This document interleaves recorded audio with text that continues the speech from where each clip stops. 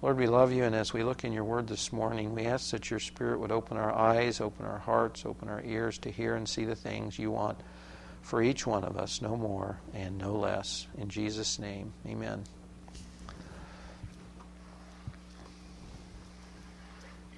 You never know what a day will bring or a decision will bring. Mark didn't know, I think 2 weeks ago or a week ago, a day would come up and he'd be informed he's out of a job. You never know where things are going to go.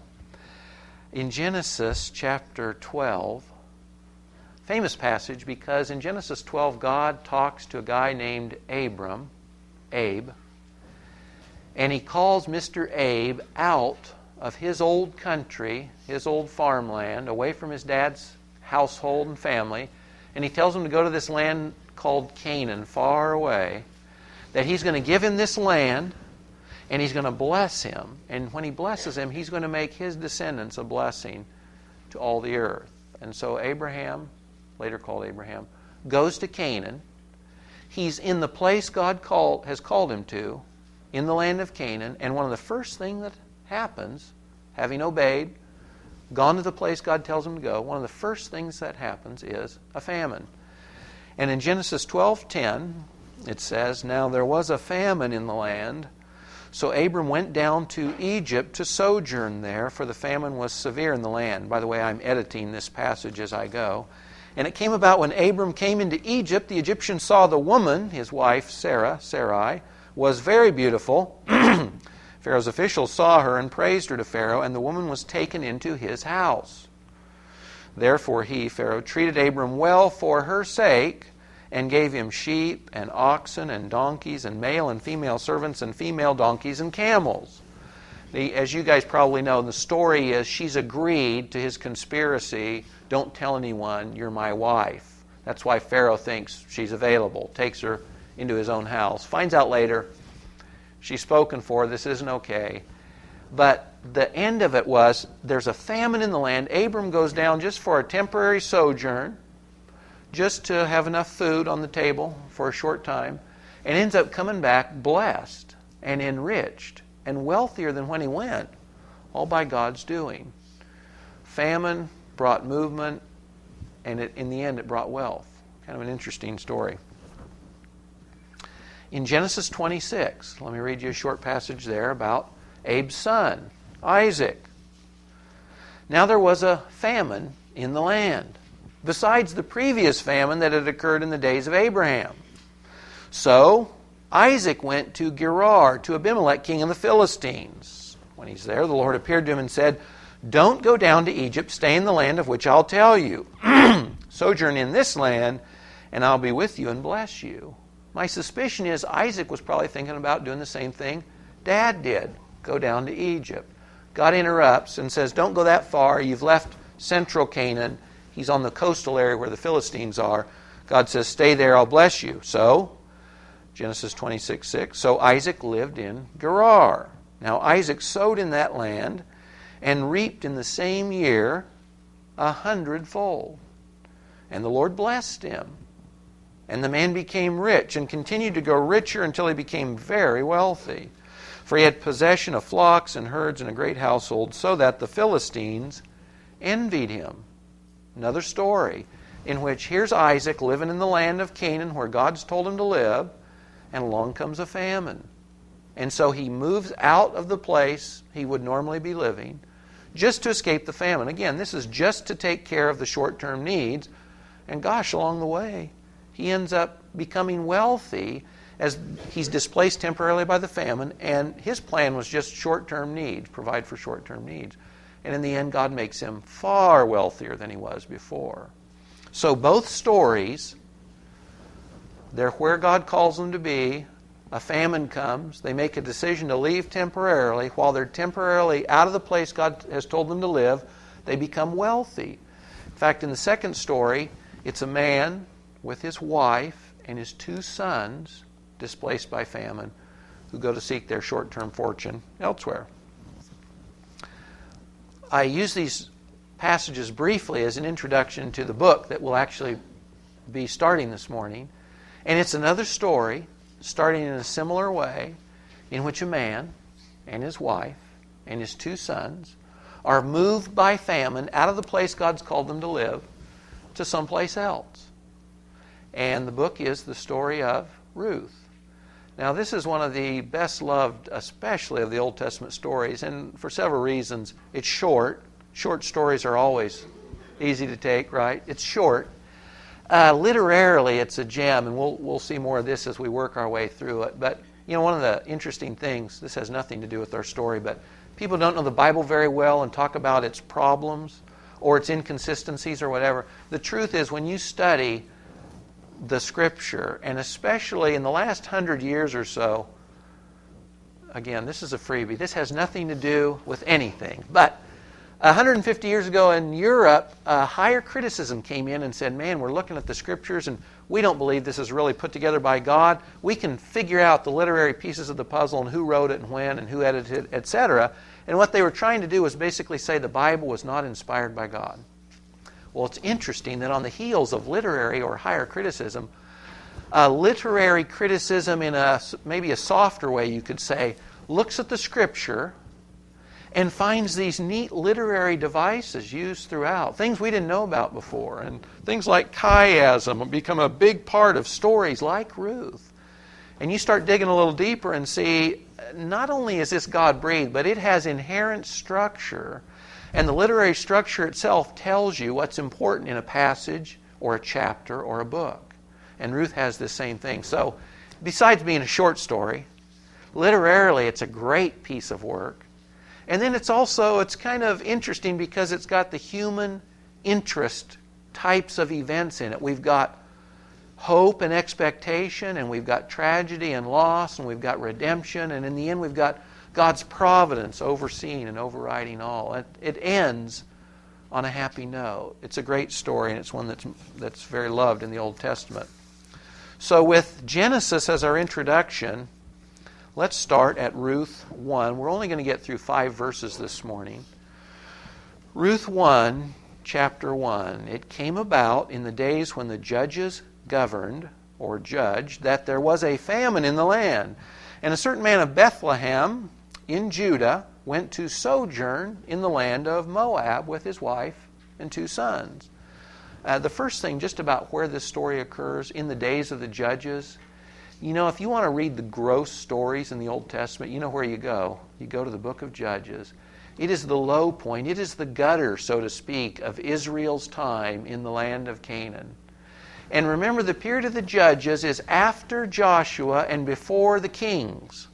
And so this is after Moses leads them out of Egypt. Joshua takes them into the land, but there's no king yet. And so once they kind of settle down, things corrupt in short order.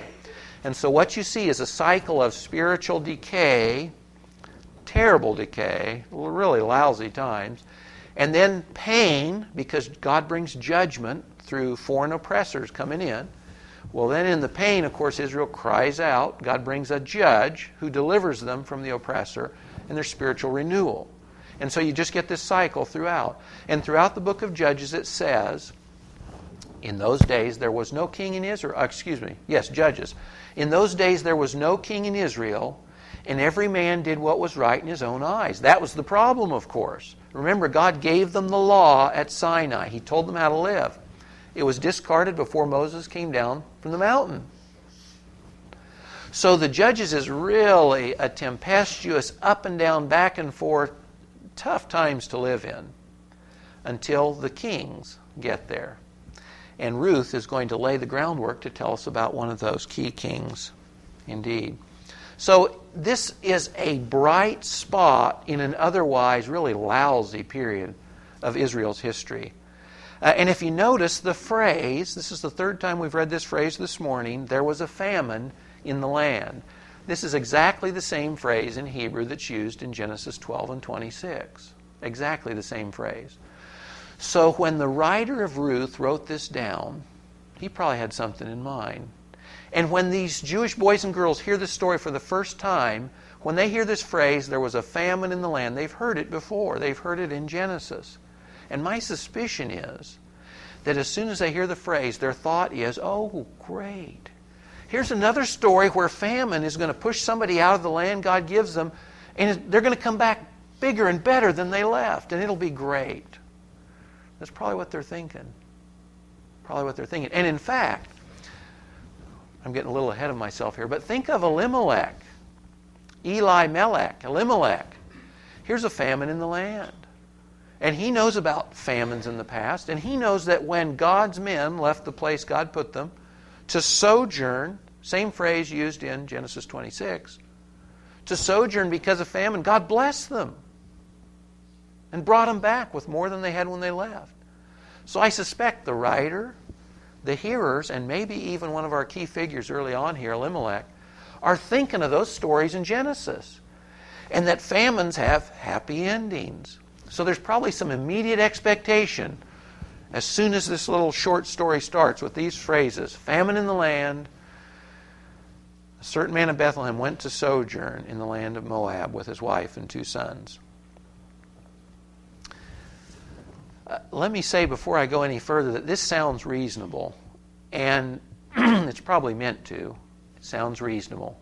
It's trading in on the themes of earlier stories in Genesis. So there's a reasonable appeal here early on. On the other side, though, this may not be meant to sound reasonable. In general, literarily, when you're in the Old Testament, if you see people moving towards Israel, that means blessing. And if you see them moving away or out, that means trouble or judgment. Trouble or judgment. So, for instance, when David's in trouble and chased by Saul, what does he have to do? He's got to leave. And he goes actually where Isaac was, to the area of Gerar, to the Philistine area. He has to leave the land. When the Assyrians capture the northern tribes, what do? They take them out of Israel. They're left out of Israel. When Nebuchadnezzar comes, when Babylon captures the southern tribes, what happens? They're deported out of Israel. In fact, in Deuteronomy, God says, if you obey, you're in the land, and I'll bless you, and you'll have everything in abundance, like Abraham and Isaac. But he says, if you break the law, if you disobey, if you do the things I'm telling you not to, he uses an interesting phrase. He says the land will vomit you out. That God's judgment would mean they would be dispossessed and they would be moved out of the promised land.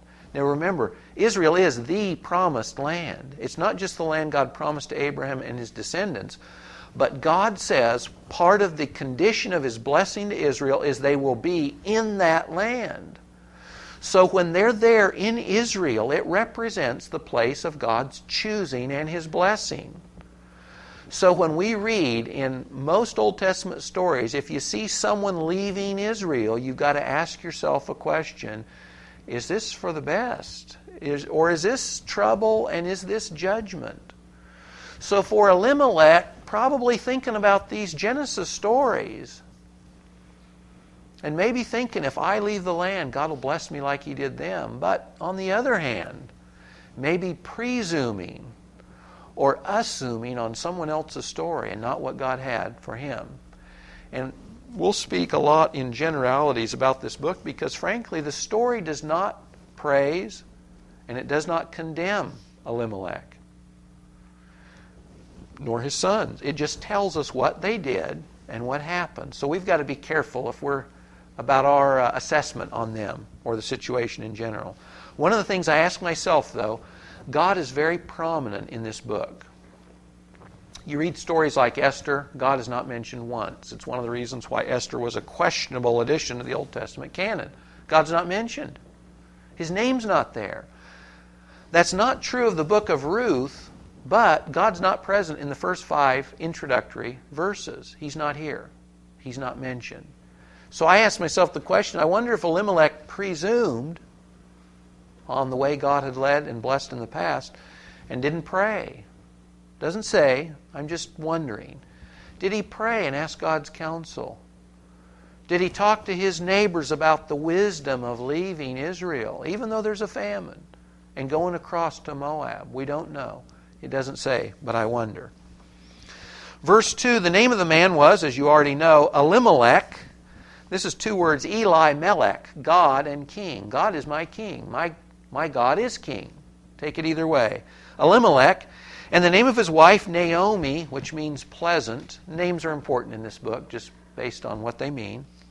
Pleasant, delightful, lovely. This sounds pretty good so far. And the names of the two sons were Mahlon and Chilion. And by the way, we're not entirely sure what these names mean, so I'm not even going to get into the options. We know they were Ephrathites of Bethlehem in Judah. Ephrath is the old name for the city of Bethlehem. And perhaps by using the term Ephrathites, it may be telling us that Elimelech's family had been here a long time. Remember, Israel's in the land now, maybe up to 400 years or so. They've been here a long time.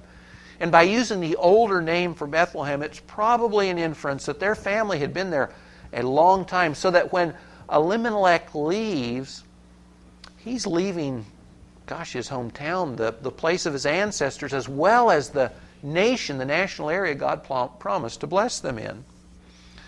So they leave Bethlehem, which, by the way, means the house of food or bread or plenty. The famine is so severe that a place normally known for its rich provisions is itself depleted.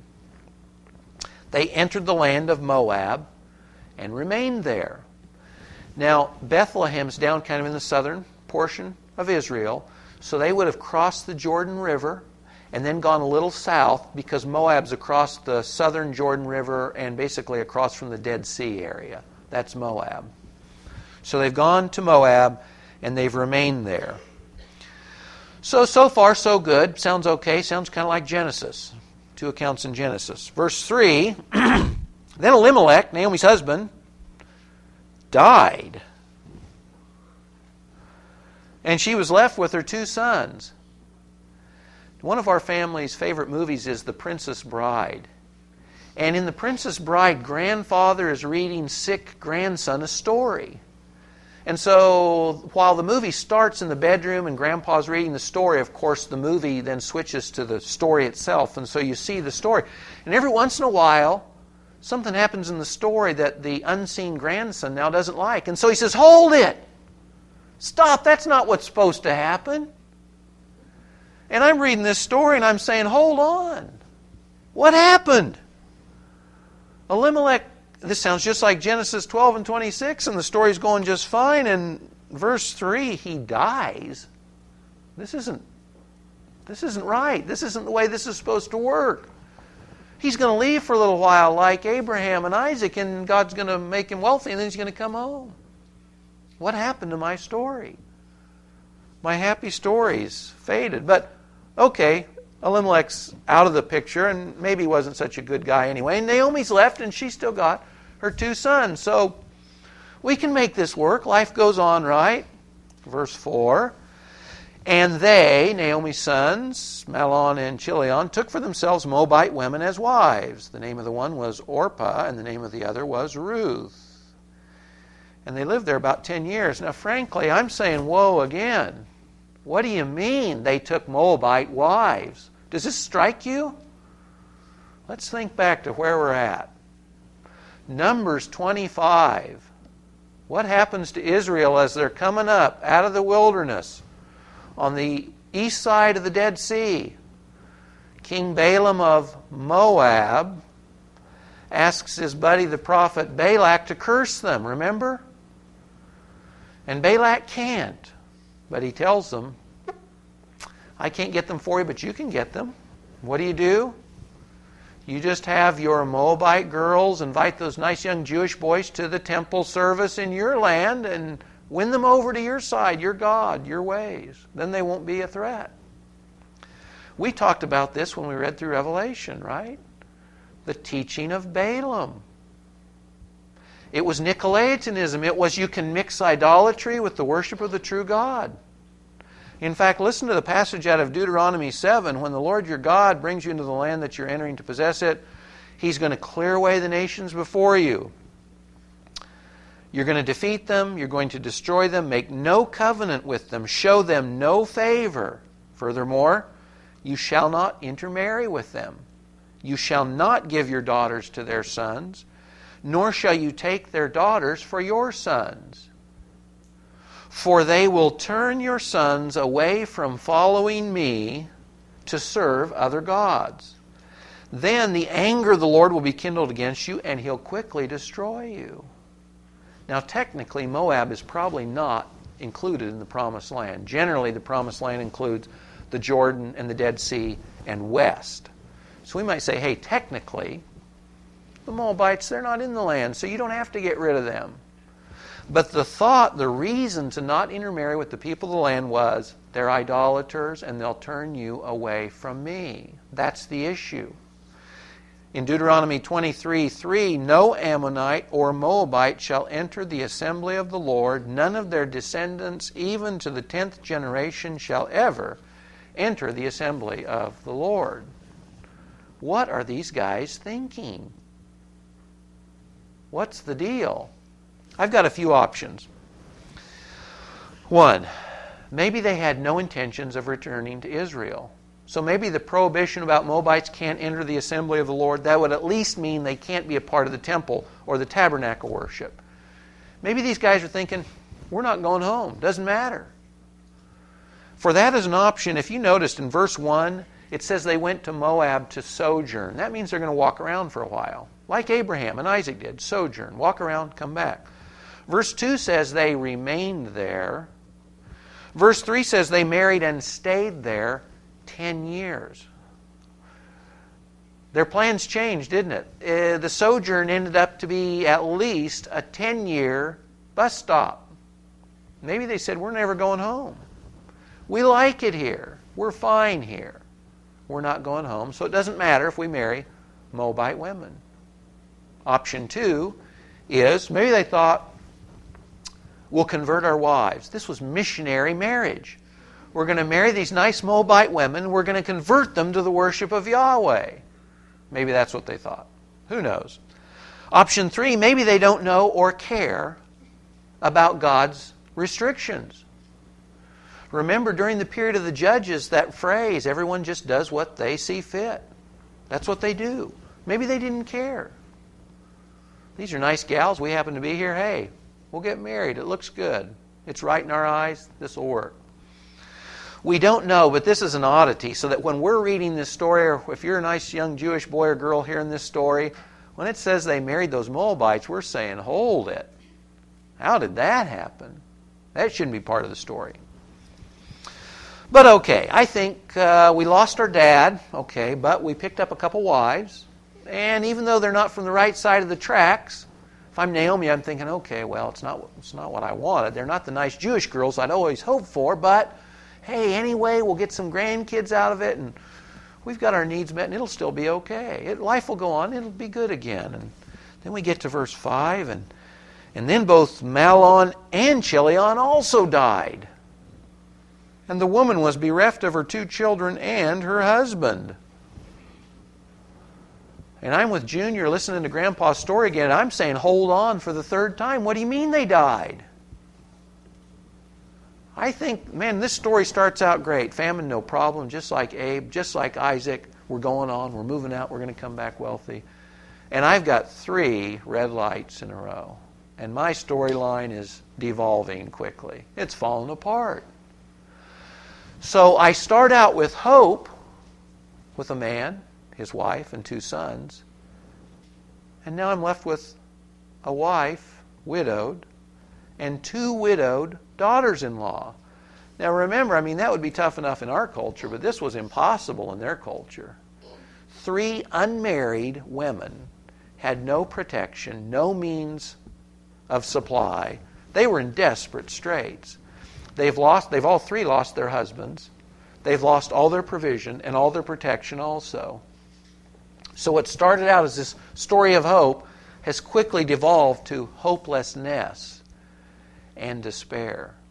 3 women without hope. What are they going to do? What's going to happen? How will their needs be met? Who will protect them? And Gail, that's the rest of the story. And you got to come back next week and next month to hear the rest, because that's as far as we're going today. Sorry. It's a great story, so you got to come back, hear the rest of the story. You could cheat and read ahead if you want. That is as far as we're going this morning. Anyway, as I've read this, some things prominently come to my mind, And one is, the key thought is that you and I don't know, as we're faced with dilemmas and choices in life, we don't know how a matter is going to turn out. We don't know what a day or a decision will bring. We don't know what a day or a decision will bring. Let me share 3 thoughts about this. And again, speaking very generally, because again, this story doesn't tell us they did wrong specifically. It just tells us what they did and what happened so far. Generally, though, some thoughts or some lessons that come to mind for me. The first is, generally, we're called to remain where God puts us. Generally, we're called to remain where God puts us.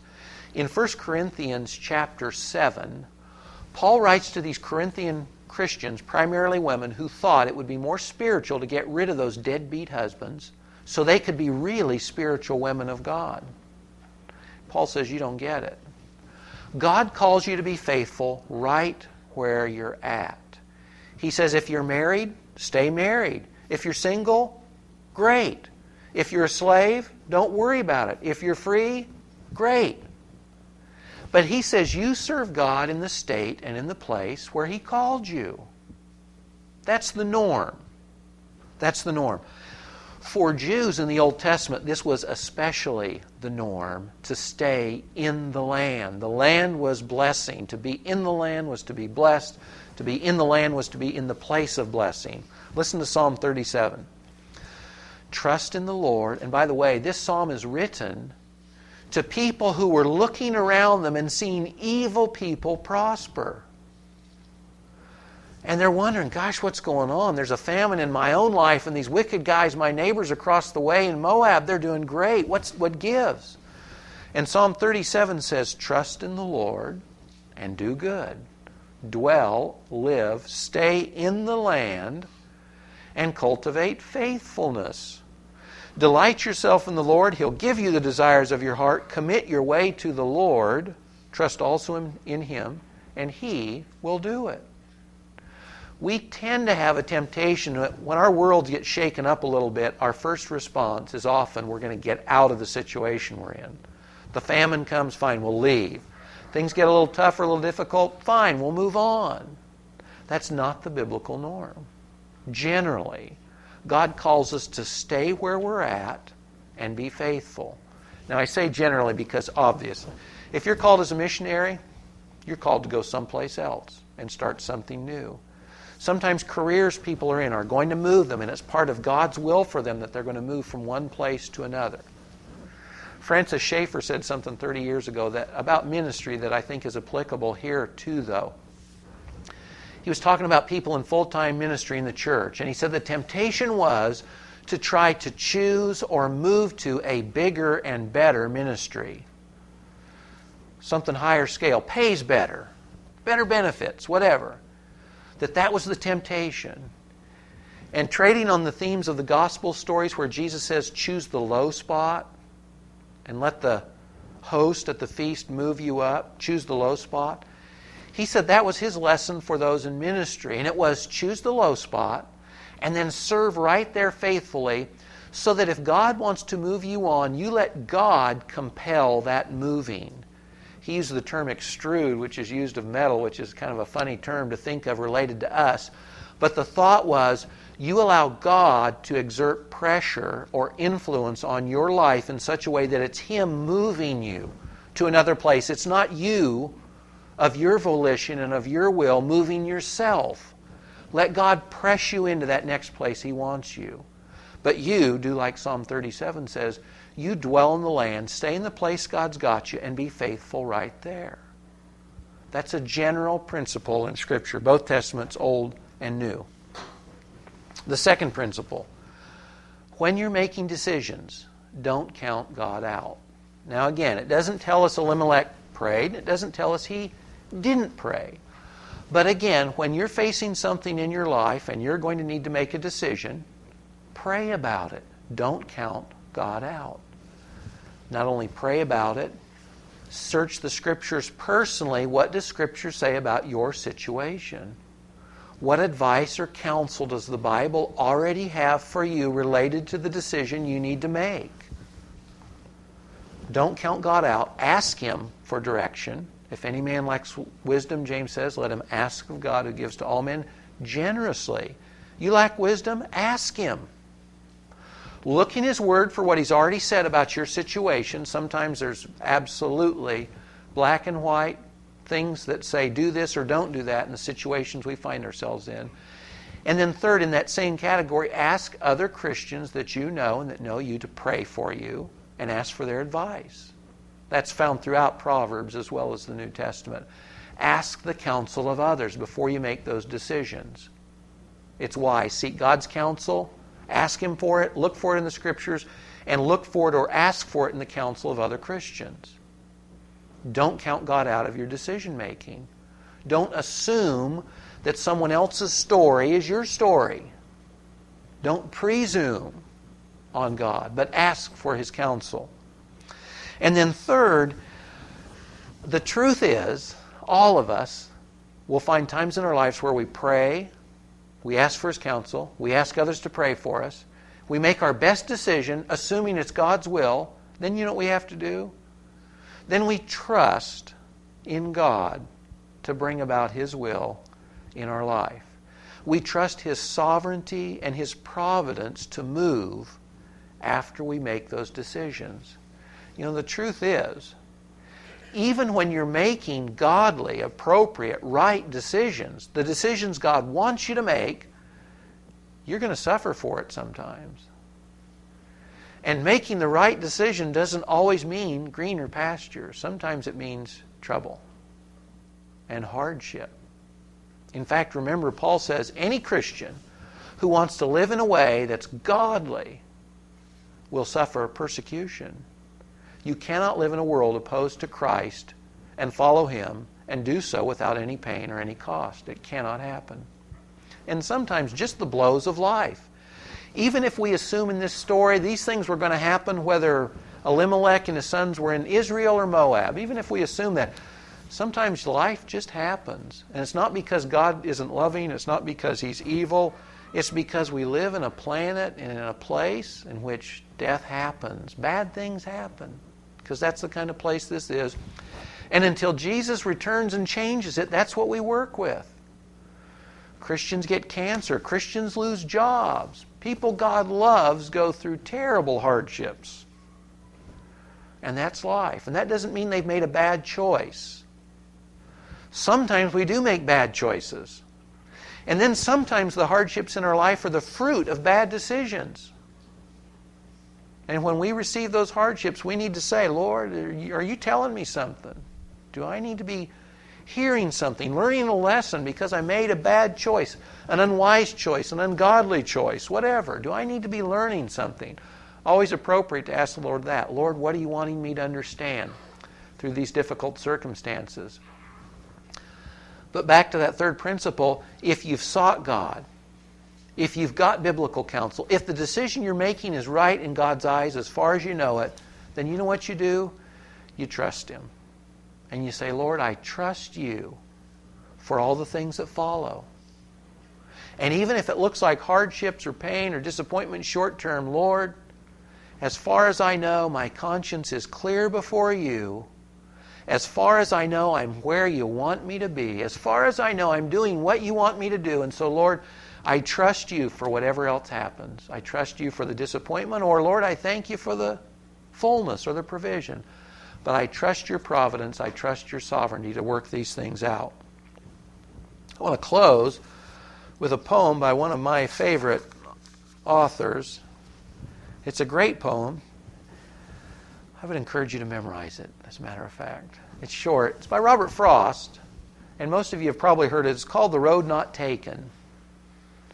And this certainly describes your life and mine at spots along the way. Life is a road, and we're walking along, and Frost describes for us what happens. Two roads diverged in a yellow wood, and sorry I could not travel both and be one traveler. Long I stood and looked down one as far as I could to where it bent in the undergrowth. Then took the other, just as fair and having perhaps the better claim because it was grassy and wanted wear. Though, as for that, the passings there had worn them really about the same. And both that morning equally lay in leaves no step had trodden black.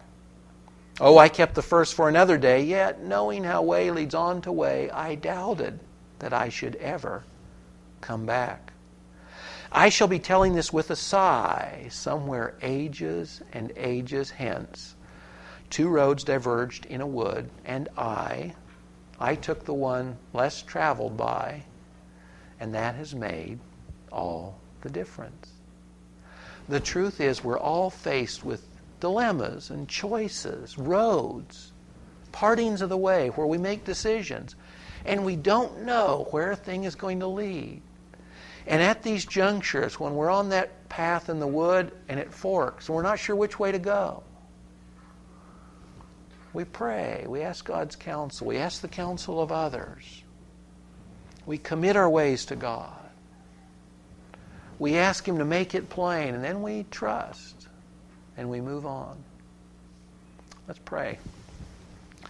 Lord, I love this poem because it's so applicable to life. It's a picture we can see, and it so well describes what we each face, if not daily, routinely in our life. Lord, this idea about choices, faced with choices, and what do we do, and where do we go, and who do we go with, and big things, Lord, and the effects, long term, we don't know how a thing will turn out, or how a decision or a day will end. Lord, it makes us feel small, and it makes us realize we are not in control of our lives. I think of Jeremiah 10, that it's not in man who walks to direct his steps. Or Lord, I think of Psalm, 34, the steps of a good man are ordered by the Lord. He delights in his way, so that even if he falls on the path he chooses, the Lord will uphold him. And Lord, I guess this morning I just want to say again, we want to entrust our ways, our decisions, the paths and roads we take, we want to entrust them to You. Lord, we don't want to assume that someone else's story is ours. We don't want to make decisions presuming on Your goodness. We want to lay our decisions at Your feet. We want to gain Your wisdom, Lord, Your counsel. We want to share our decision-making with other Christians who can give us godly advice. And Lord, in the end, whatever happens in our life, we want to trust Your sovereignty and Your providence, as this book is all about. Lord, we thank You that someone else has already gone on the trail ahead of us, Your Son, the Lord Jesus Himself, the author, the finisher of our faith. Lord, we entrust ourselves into His care and into Your care in His name. In the name of the Lord Jesus Himself, Lord. Amen.